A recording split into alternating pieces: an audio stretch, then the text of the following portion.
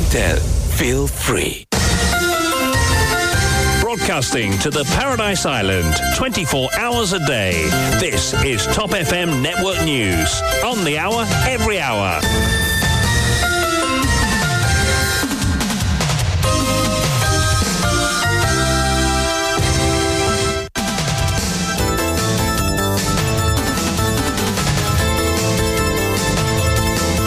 Tout ce dont vous devez savoir dans votre grand journal de 8 heures, présenté par Marc Pierre. Bonjour. Bonjour Kylian et bonjour à tous. Tout d'abord, les titres. La contestation s'amplifie concernant le renvoi des élections municipales. 4 plaintes déjà devant la justice. La cinquième proviendra des rangs du MMM. On fait le point dans ce journal. Hier à Solferino, Vakwan et Vinram trouvent totalement inacceptables les incidents survenus pendant et après l'émission Radar l'EPEP de mercredi dernier, ayant comme invité Ashik Jagaï. Nouvelle comparution ce lundi de Vimen Sabapati au tribunal de Port-Louis. Les débats sur sa motion de remise en liberté sous caution entendus aujourd'hui. Présente dans nos institutions, la source de la mafia vient de la caisse noire des partis politiques, estime l'ex-magistrat Noren Sibon. Alors que Rajen Valaiden évoque pour sa part l'existence d'une forme de cartélisation au sein de notre économie. Victime d'un accident samedi à 4 bornes, les funérailles de Sobinod Bacha auront lieu ce lundi. Plusieurs éminentes personnalités du pays lui ont rendu hier un dernier hommage. Connu pour ses prises de position lors de l'enquête judiciaire sur la mort de Subramania Kisnen, la magistrate Vidya Mangru Jagannath mutée au bureau du DPP. À l'étranger au Soudan, les deux camps rivaux acceptent une nouvelle trêve.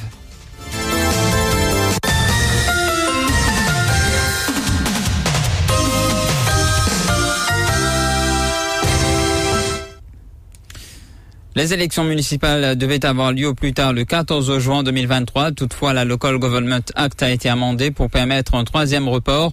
Une décision très mal perçue par les adversaires du gouvernement. À ce jour, 4 plaintes ont été déposées devant la Cour suprême pour contester ce renvoi. Samedi, Paul Béranger a annoncé que le MMM aussi compte déposer une plainte constitutionnelle. Le point, c'est avec Namrata Dilchand.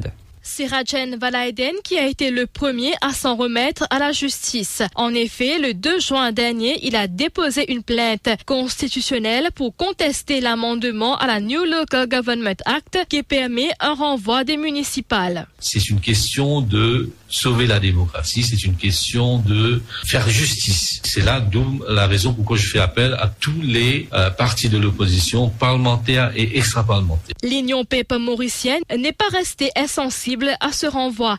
Ses membres ont aussi déposé une plainte constitutionnelle. Ils demandent aux maires et conseillers de restituer le salaire. Nous pouvons demander l'ordre de la Cour suprême pour qu'il déclare ça van conseiller là et dire rembourse ça le montant de bonne rémunération que vous fin gagner en tant que l'autre maire, en tant qu'assistant l'autre maire et en tant que municipal councillor à partir 14 juin 2023 à venir. La troisième contestation est celle d'Ashley Ramdas du Parti travailliste. Il demande que les amendements apportés à la Local Government Act soient annulés par la Cour suprême. Il estime que ses droits en tant que citadin ont été lésés par le report du scrutin. Personnellement, outré par sa amendement qui permet au président de la République de renvoyer les élections générales, c'est-à-dire d'étendre la vie des municipal council et du city council pour une période allant jusqu'à 2 ans. Donc, moi, fin décidé pour prendre l'initiative pour entrer une plainte et que moi, fin prendre contact avec mon avocat, moi, avoué. Le rassemblement mauricien de Nando Boda n'est pas en reste. Le trio Nando Boda, Mainanda Rajaratnam, Kailash Trilochen, qui a déposé sa plainte vendredi, réclame une judicial review. Ce que le Premier ministre fait, c'est-à-dire advise qu'il donne président pour renvoyer l'élection municipale après vote dernier amendement Local Government Act, qui sa décision-là est illégale, irrationnelle et antidémocratique. Il y a une décision purement politique contre la démocratie et qui viole le droit sacré de ban citoyens pour qu'ils soient capables de voter parce que le droit de vote, c'est un droit sacré. Enfin, samedi, Paul Béranger a annoncé que le MMM va aussi loger une action afin de contester le renvoi des municipales. Il a ajouté que c'est Maître Antoine Domingue, Senior Counsel, qui sera le leading counsel comme il l'est déjà dans 3 autres contestations. Et il y en a 3 les autres cas. Quand, selon toute probabilité, l'avocat Antoine Domingue pour lead dans tous les 3 cas. Et maintenant, nous décidons à MMM. Nous aussi, nous rentrer une caisse dans les mêmes lignes que Valaiden et Ramdas, et Maître Ramdas, et là aussi, demain, il est d'accord pour l'ID dans ce cas-là aussi. L'opposition parlementaire et extra-parlementaire est unanime à réclamer la tenue des élections municipales. Le leader du Parti travailliste, Navin Ramgoolam, était à Solferino à Vakwa hier, où il a participé à une fête organisée à l'occasion de la fête des mères. À sa sortie, Navin Ramgoolam s'est entretenu avec les membres de la presse. Il a notamment commenté les incidents qui se sont produits durant et après l'émission Radar les Pep spéciale mercredi dernier, dont l'invité était l'ASP Ashik Jagaï. Le leader des Rouges estime que ces incidents sont totalement inacceptables. Oui, totalement inacceptable. Moi, tu connais ça. Moi, tu crois que l'émission là, tu as meilleur. Vimen Sabapati sera de nouveau traduit devant le tribunal de Port-Louis ce lundi. Il a été arrêté le 3 mai dernier à la suite d'une saisie de 10 kilos d'héroïne valant 150 millions de roupies dans sa Ford Raptor. L'habitant de Vakwa est resté 46 jours en détention policière. Rappelons que depuis que Vimen Sabapati est en détention, des bandes sonores qualifiées d'explosives contre la police ont été diffusées dans l'émission Radar les Pep le 9 juin dernier. Il s'agirait de conversations entre le principal concerné et quelques officiers de police, à savoir que les débats entourant la motion de remise en liberté conditionnelle de Vimen Sabapati seront entendus ce lundi à 13h. La mafia au sein des institutions. La source de la mafia vient de la caisse noire des partis politiques. Selon Noren Sibon, l'ex-magistrat est d'avis qu'il y a une forme d'escroquerie au cours de ces 50 dernières années au sein des différents ministères. Selon Noren Sibon, les différents ministres qui ont servi la République ont pris la fonction qu'aurait dû exercer un permanent secretary. Selon les lois du pays, c'est à ce dernier que revient la charge d'administrer un ministère et non à un ministre qui, dit-il, a des intérêts partisans. Comment on est arrivé à une situation que l'État mauricien s'est mafiorisé? C'est devenu sous l'emprise de la mafia. Et ça, c'est une grosse escroquerie ça dure depuis 50 ans, là, ce que je vais vous dire. Le ministre peut pas venir gérer les dossiers du ministère. C'est le PS qui est le supervising officer du ministère. C'est que le ministre fait une take-over la fonction d'administrateur des ministères. Je ne take over sa fonction-là des mains du PS. C'est eux qui décident des dossiers. Le ministre, il est un politicien, il appartient au cabinet. Et donc, ses intérêts sont des intérêts partisans. C'est la raison pour laquelle, dans les démocraties, on a séparé, on a dit, politicien n'administre pas le ministère, on a laissé ça à un administrateur. Et puis, je termine là-dessus. La source de la mafia vient de la caisse noire des partis. Noren Sibon ajoute que la caisse noire de la mafia brasse des millions de roupies provenant du proxénétisme, du vol et de l'argent sale de toute nature, c'est ce qui permet plutôt à la mafia d'infiltrer les institutions. À partir du moment que le ministre qui représente l'intérêt partisan a taken over le pouvoir du PS et il est en train de diriger les ministères, mais qui dirige le politicien? Qui dirige le politicien? Quand on a une caisse noire... C'est un seul intérêt, les PCAV. Oui, ouais. L'intérêt de la mafia qui verse des millions dans sa caisse noire, et pas que la mafia, l'argent du proxénétisme, l'argent du vol, l'argent sale de toute nature, rentre, et le politicien est committed envers eux, et lui, il agit sur les fonctionnaires, il a fait le travail malpropre.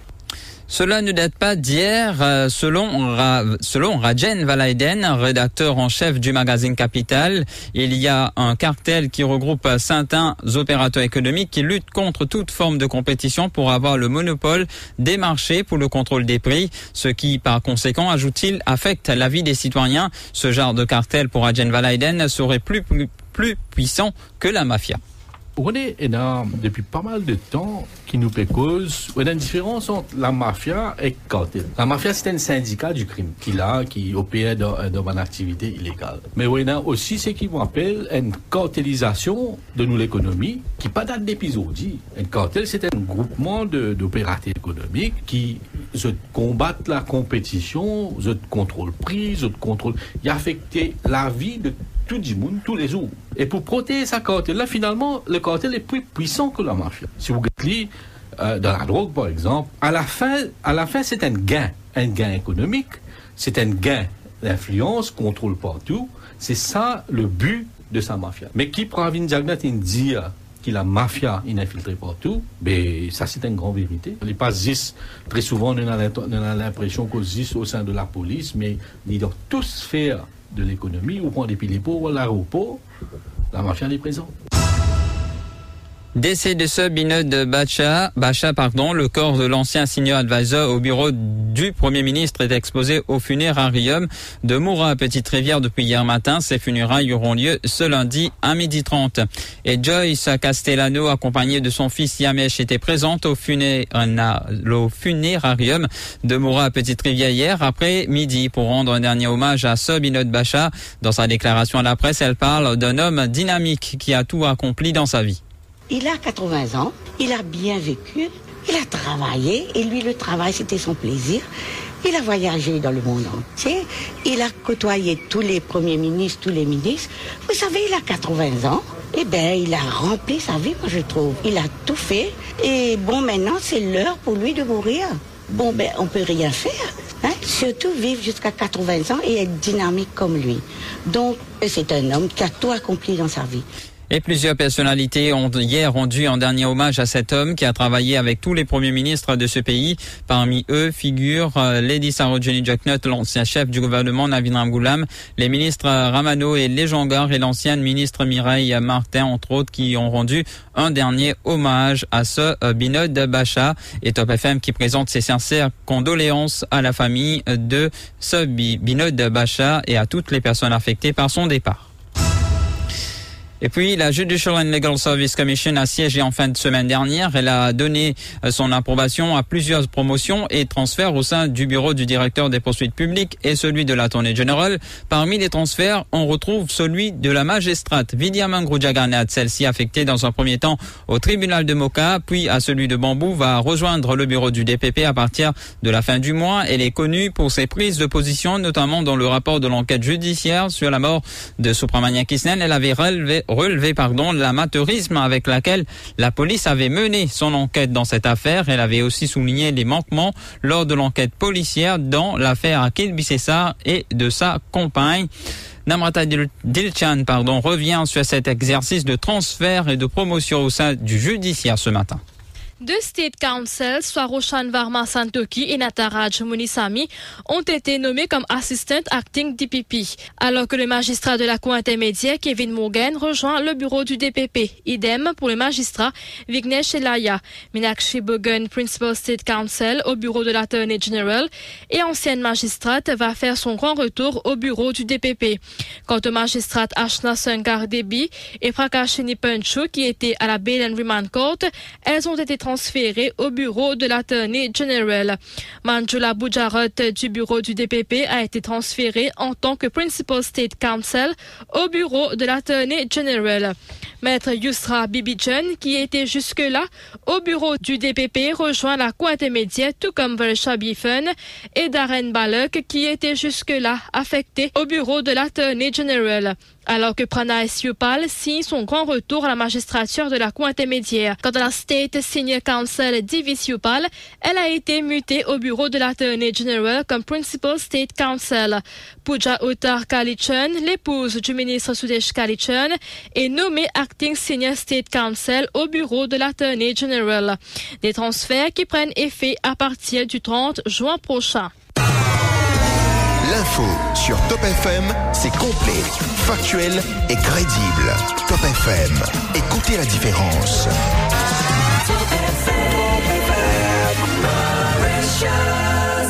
Broadcasting 24 hours a day. Top FM Network News. Au Soudan, une nouvelle trêve de 72 heures est entrée en vigueur dimanche à l'aube. Elle avait été annoncée la veille par les médiateurs saoudiens et américains pour tenter de mettre un terme aux combats qui se sont intensifiés entre les camps des deux généraux rivaux, alors que les combats font rage à Khartoum selon des témoins où des frappes aériennes et des explosions ont fait des morts parmi les civils. Les camps des deux généraux en guerre ont accepté ce nouveau cessez-le-feu censé entrer en vigueur dans tout le pays à 6 heures. On passe au rappel des titres.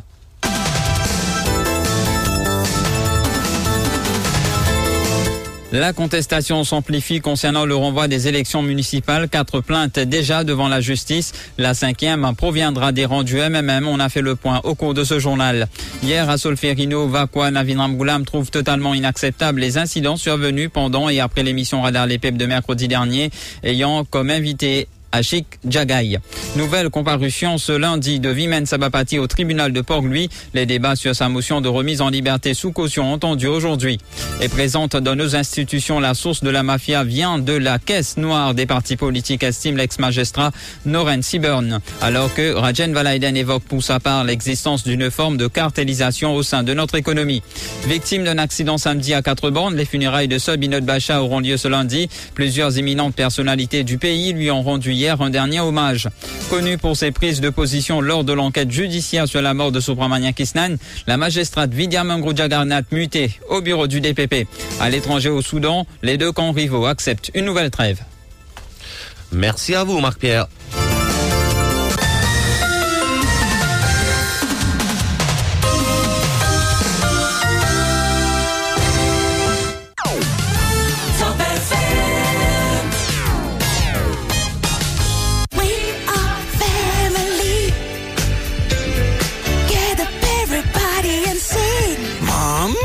Super happy ce matin. Normal, je viens de Join One World. Ça veut dire qu'à partir de maintenant, j'accumule des points chez tous les partenaires de One World. Plus de partenaires veut dire plus de points et plus de rewards. De quoi être happy, non? Alors vous aussi, be happy. Join the One World Family sur oneworld.mu. One World.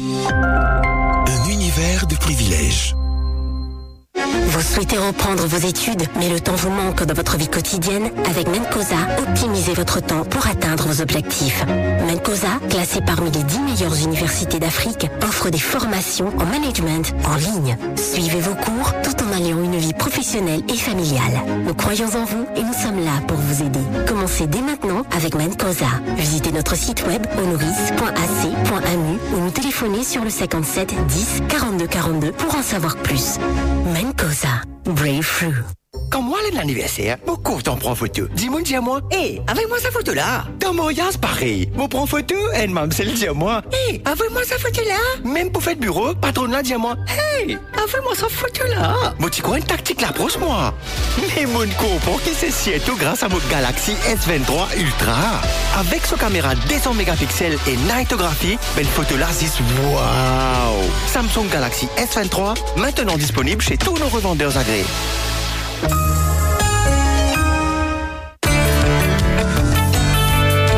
Fréquence Top FM dans le nord et le sud 106.0, l'est et l'ouest 105.7 et le centre 104.4. Et je vous le disais au cours de notre journal de 7 heures, suite à l'émission Radar les PEP spéciale avec l'ASP Ashik Jagaï, Top FM publie un communiqué après les incidents qui ont eu lieu durant et après cette émission. Nous vous proposons l'intégralité ce matin de ce communiqué de Top FM. Communiqué de Top FM. Il ne peut y avoir qu'une vérité. La direction de Top FM a jugé utile et nécessaire de publier ce communiqué suite aux rumeurs et spéculations après la diffusion de sa nouvelle émission Radar les Pipes le mercredi 14 juin 2023 qui avait pour invité l'assistant surintendant de police Ashik Jagaï. Invitation lancée à l'ASP Ashik Jagaï. C'est la mi-janvier, lors de son passage au caserne centrale, que le CEO de Top FM, M. Balakrishna Konai, rencontre pour la première fois par accident M. Jagaï dans les couloirs. Maître Samad Ghulam Ali fait des introductions. Après un brin de causette, M. Konai lance une invitation à l'ASP Jagaï pour un entretien dans une émission à la radio afin d'évoquer les actions de la Special Tracking Team qu'il dirige et qui était au centre de nombreuses controverses suite à plusieurs arrestations. Invitation que M. Jagaï n'a pas refusée. Quelques jours plus tard, soit le 24 janvier dernier, c'est à travers un préposé de la Special Tracking Team que M. Jagaï rentre en contact avec M. Konai pour lui demander comment cet entretien allait se dérouler. Après explication, le préposé est retourné vers M. Konai le lendemain pour lui confirmer que son supérieur, M. Jagaï, pourrait le faire après le 15 février. À quoi M. Konai lui a répondu qu'une requête sera envoyée au commissaire de police. Lors d'une conversation téléphonique, le commissaire de police, M. Anil Kumar Deep, a fait comprendre à M. Konai qu'il allait réfléchir à cette proposition. Il a ajouté qu'à son avis, cela n'était pas approprié. Vers la mi-mai, Le préposé de la Special Tracking Team a demandé si la demande avait été faite au commissaire de police, à quoi notre CEO lui a répondu que le commissaire de police avait des réserves mais qu'une requête officielle sera tout de même envoyée aux casernes centrales. Le 23 mai, par l'entremise de Mervyn Beaton, responsable de la rédaction de Top FM, une lettre a été envoyée au commissaire de police pour avoir M. Jagai pour un entretien. Les dates du 26 et 29 mai ainsi que du 2 juin sont proposées. Le 26 mai, dans la matinée, le préposé de la Special Tracking Team dit cette phrase au CEO de Top FM. My bus is ready. You need to seek approval from CP. Monsieur Connard lui dit alors de rappeler à son chef qu'il avait déjà parlé avec le commissaire de police et que ce dernier n'est pas convaincu par l'idée. Il lui demande aussi de dire à Monsieur Jagai de vérifier auprès du commissaire de police. Le 30 mai, Mervyn Beaton, à la requête du CEO de Top FM, relance le commissaire de police pour la présence du chef de la Special Tracking Team ou tout autre représentant pour être sur le plateau de Top FM le 31 mai. La requête restera sans réponse. L'affidavit de Vimen Sabapati. Entre-temps, Vimen Sabapati, arrêté quelques jours plus tôt par la Special Tracking Team, dirigée par l'ASP Ashik Jagai, jure un affidavit explosif avec des dénonciations et bandes sonores, des conversations avec des policiers dans lesquelles plusieurs allégations sont formulées. Top FM a en sa possession un pendrive, soit une clé USB contenant les bandes sonores contenant les graves allégations. On nous avait dit à ce moment-là que ces bandes sonores avaient été remises en exclusivité à Top FM. Le 6 juin, Mervyn Beaton réitère sa requête au commissaire de police pour un entretien avec l'ASP Ashik Jagai, dont le nom est cité dans les bandes sonores et qui fait l'objet de plusieurs allégations dans l'affidavit de Vimen Sabapati.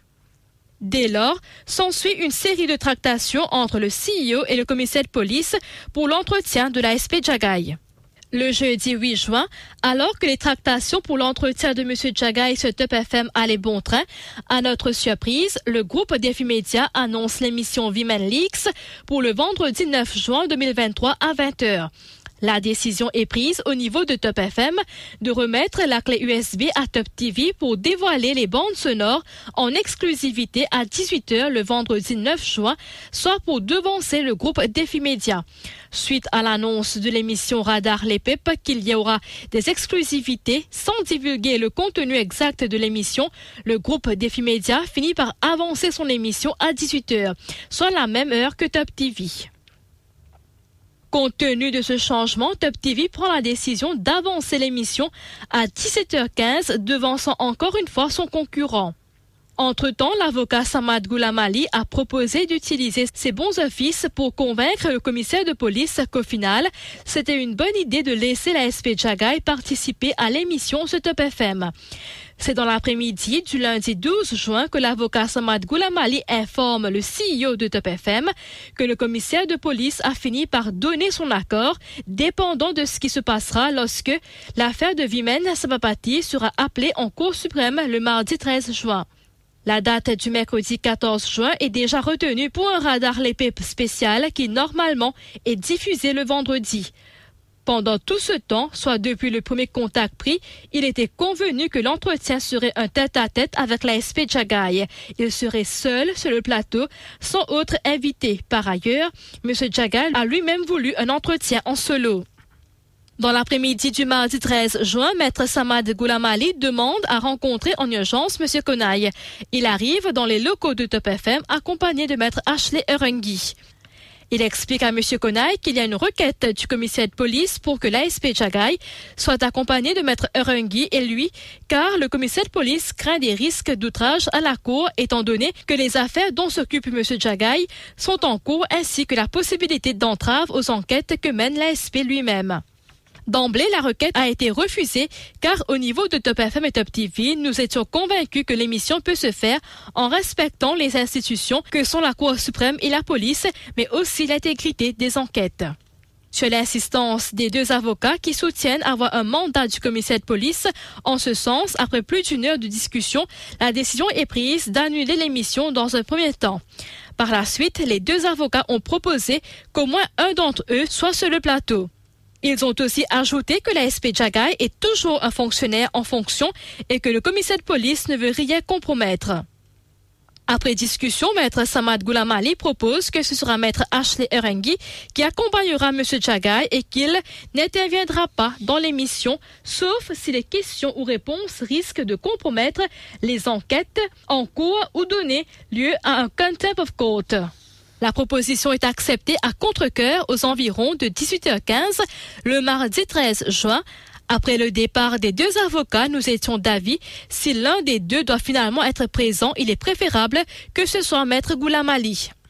Durant la réunion, Maître Samad Goulamali a reçu un appel l'informant que certains membres d'un parti politique extra-parlementaire pourraient organiser une manifestation pour protester contre l'ASP Jagaï à Top FM. Il fait part de cela à M. Konaï. Mardi soir, alors qu'il est en route pour chez lui, le CEO de Top FM décide finalement d'annuler l'émission et fait part de sa décision à Maître Samad Goulamali. Il demande ainsi à Mervyn Beaton de rédiger une annonce pour diffusion. Vers 19h30, le communiqué était fin prêt et à 19h38, la décision d'annoncer l'annulation de l'émission est prise. Instruction est donnée pour un breaking news à la radio dans le bulletin de 20h. La directrice d'antenne, Brinda Konaï, est informée de cette décision. Elle dit que c'est une mauvaise idée d'annuler l'émission et justifie son argument par le fait que toute la population attend cet entretien exclusif. Elle ajoute que la présence de la SP Jagaï sur Top FM est le talk of the town. Après consultation avec plusieurs collaborateurs, l'annonce de l'annulation de l'émission est stoppée à la dernière minute, soit avant 20h le mardi 13 juin. On s'est donné jusqu'au lendemain matin pour décider si on annule ou pas. Le CEO de Top FM informe Maître Goulamali qu'une décision finale sera prise le lendemain matin. Une requête lui est faite de discuter avec le commissaire de police pour qu'un avocat seulement soit sur le plateau et que ce soit lui. À ce moment, Maître Goulamali informe M. Konaï qu'un journaliste se démène pour que l'émission soit annulée et qu'à la place, une conférence de presse soit convoquée pour que l'ASP Jagaï puisse communiquer. Le lendemain matin, Maître Goulamali informe M. Konaï que le commissaire de police insiste pour que les deux avocats soient présents afin d'assister M. Jagaï. À ce moment précis, compte tenu de l'attente et l'intérêt du public, ainsi que les démarches de nos concurrents pour que l'émission soit annulée, la décision est prise de faire la concession que demande le commissaire de police et de maintenir l'émission. Le public et nos auditeurs doivent savoir que depuis l'annonce lundi de la présence de M. Jagaï sur le plateau de Top FM, M. Konaï et Mervyn Beaton ont été criblés de messages et d'appels. Ils ont aussi été la cible de remarques désobligeantes de plusieurs internautes qui se sont déjà fait un jugement négatif sur la présence du chef de la Special Tracking Team sur le plateau. L'émission Radar les Pipes du mercredi 14 juin. La SP Jagaï est le premier invité à rentrer dans nos locaux vers 17h. Il est accompagné de quelques hommes de son équipe. Le CEO de Top FM l'a reçu dans son bureau ainsi que deux de ses collaborateurs. Pendant ce temps, quelques autres membres de son équipe étaient dans le lobby des ascenseurs. Quelques minutes plus tard sont arrivés les deux avocats Samad Goulamali et Ashley Erengui. D'autres personnes les ont suivis dans nos locaux. Ce n'est que bien après que nous avons su que ces personnes ont pris l'ascenseur et qu'il n'était plus possible de distinguer qui faisait partie de la Special Tracking Team, qui étaient les gros bras et qui avaient accompagné les avocats qui allaient assister la SP Jagaï sur le plateau. À ce stade, avant l'émission, rien ne présageait qu'un incident pouvait survenir. Certes, c'était la première fois que tant de personnes accompagnent des invités d'une émission dans nos locaux. L'émission démarre et l'animateur Mervyn Beaton, comme convenu, s'assure avec les deux avocats qui n'interviendront pas au cours de l'émission. Il confirme en direct sur le plateau.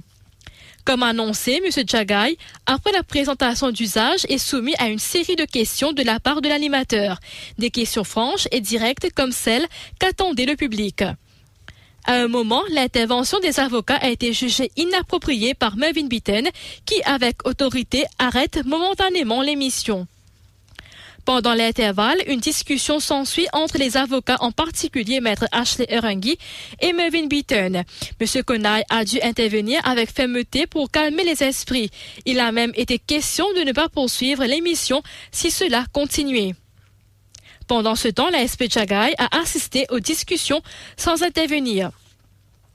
Visiblement, alors que la SP Jagai répondait aux questions sans gêne, cela n'a pas plu aux avocats. Cet incident, à l'arrêt de l'émission, ont fait monter les esprits de ceux qui s'attendaient à ce que la SP Jagai allait bénéficier d'un entretien complaisant. Mervyn Beaton a profité de cette interruption pour aller prendre un café. Il a été suivi par quelques personnes, dont un membre de la Special Striking Team, qui lui a fait part de son mécontentement en le pointant du doigt. Le CEO, M. Connard, est intervenu pour sortir Mervyn Beaton de l'endroit où il était. Le membre de la Special Striking Team a présenté ses excuses sur le champ et l'émission a repris son cours. Mervyn Beaton, sans être intimidé et avec le soutien du CEO, a continué l'émission avec la même autorité et M. Jagai a été soumis à un feu roulant de questions, les unes plus embarrassantes que les autres. M. Jagai a été d'un calme exemplaire et surprenant sur le plateau. Vers la fin de l'émission, Mervyn Beaton a voulu poser une dernière question et entrer à un lieu de culte. La SP Jagai lui a fait comprendre que cette question est inappropriée. Les avocats sont intervenus alors que Mervyn Beaton a convenu avec M. Jagai qu'il allait move on, tout en précisant qu'il n'allait ni mentionner le lieu, ni terminer sa question. L'émission a duré plus de 3h42. Les deux avocats ont quitté le studio alors que Mervyn Beaton a profité de l'occasion pour continuer à s'entretenir avec la SP Jagai, comme c'est souvent le cas entre les animateurs et les invités. Il est regrettable qu'en sortant du studio, Maître Ashley Erungi a continué à exprimer son mécontentement avec les personnes qui l'avaient accompagné, ce qui a chauffé les esprits. En sortant du studio, certaines voix se sont élevées à l'égard de Mervyn Beaton. Le CEO, M. Konai, a tout de suite emmené l'animateur et M. Jagai dans son bureau. Une conversation franche et civilisée s'est déroulée pendant quelques minutes. Évoquant son refus de répondre à la dernière question, M. Jagai a fait comprendre par ses gestes sa révolte à ce sujet. Il n'a jamais été question qu'il s'en prenne à Mervyn Beaton. D'ailleurs, après le départ des avocats, ils se sont entretenus durant de longues minutes en compagnie du CEO, M. Konai. M. Jagai a assuré après l'émission qu'il n'y avait aucune animosité entre eux. Concernant la présence dans les locaux de Top FM des individus autres que les membres de la Special Striking Team, ce n'est qu'après l'émission que nous avons appris que Samad Goulamali et Ashley Erungi ont décidé, compte tenu des incidents qui se sont déroulés à l'extérieur des locaux d'une autre station de radio il y a quelques semaines et de la possible manifestation devant les locaux de Top FM, de se faire accompagner, histoire d'assurer leur sécurité, selon eux. Par la suite, nous avons reçu des informations que des cabales seraient orchestrées contre Mervyn Beaton par les membres d'un groupuscule qui avait accompagné les deux avocats. C'est avec raison que Mervyn Beaton se montre très méfiant envers tous ceux qui étaient présents, en particulier ce groupuscule mené par une ou deux têtes brûlées. M. Konai a tout de suite cherché le soutien du commissaire de police, M. Anil Kumar Deep, pour assurer la sécurité de Mervyn Beaton et de sa famille. Ce dernier a immédiatement rassuré qu'il fera le nécessaire. Par la suite, M. Konai s'est encore une fois assuré auprès de M. Jagai qu'il n'y avait aucun problème de son côté et de son équipe.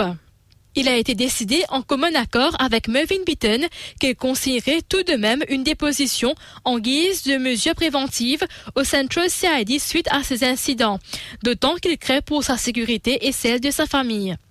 Il a été accompagné par Maître Ashok Radhakisun au Central CID le jeudi 15 juin pour consigner sa déposition.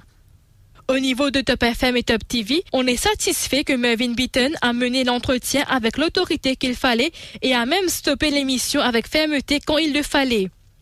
La plupart des questions auxquelles le public s'attendait ont été posées sans compromis et sans frayeur ni faveur.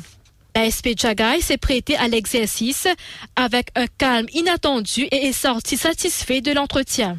Mervyn Beaton et la SP Jagai ont été tous deux à la hauteur de l'événement tant attendu des Mauriciens et ont su faire taire ces mauvaises langues qui croyaient avant même l'émission que cela allait être un match arrangé. Ni Top FM, ni Top TV, ni Mervyn Beaton n'ont de leçons à prendre de qui que ce soit parmi nos compétiteurs ou comme animateurs. Et il y a des leçons à tirer à tous les niveaux suite à cette émission et que des dispositions seront dorénavant prises en matière de sécurité et lors de la réception des invités et de leurs accompagnateurs. Mervyn Beaton et sa famille seront soutenus par la direction et tout sera mis en œuvre pour leur sécurité. La direction, le 18 juin 2023.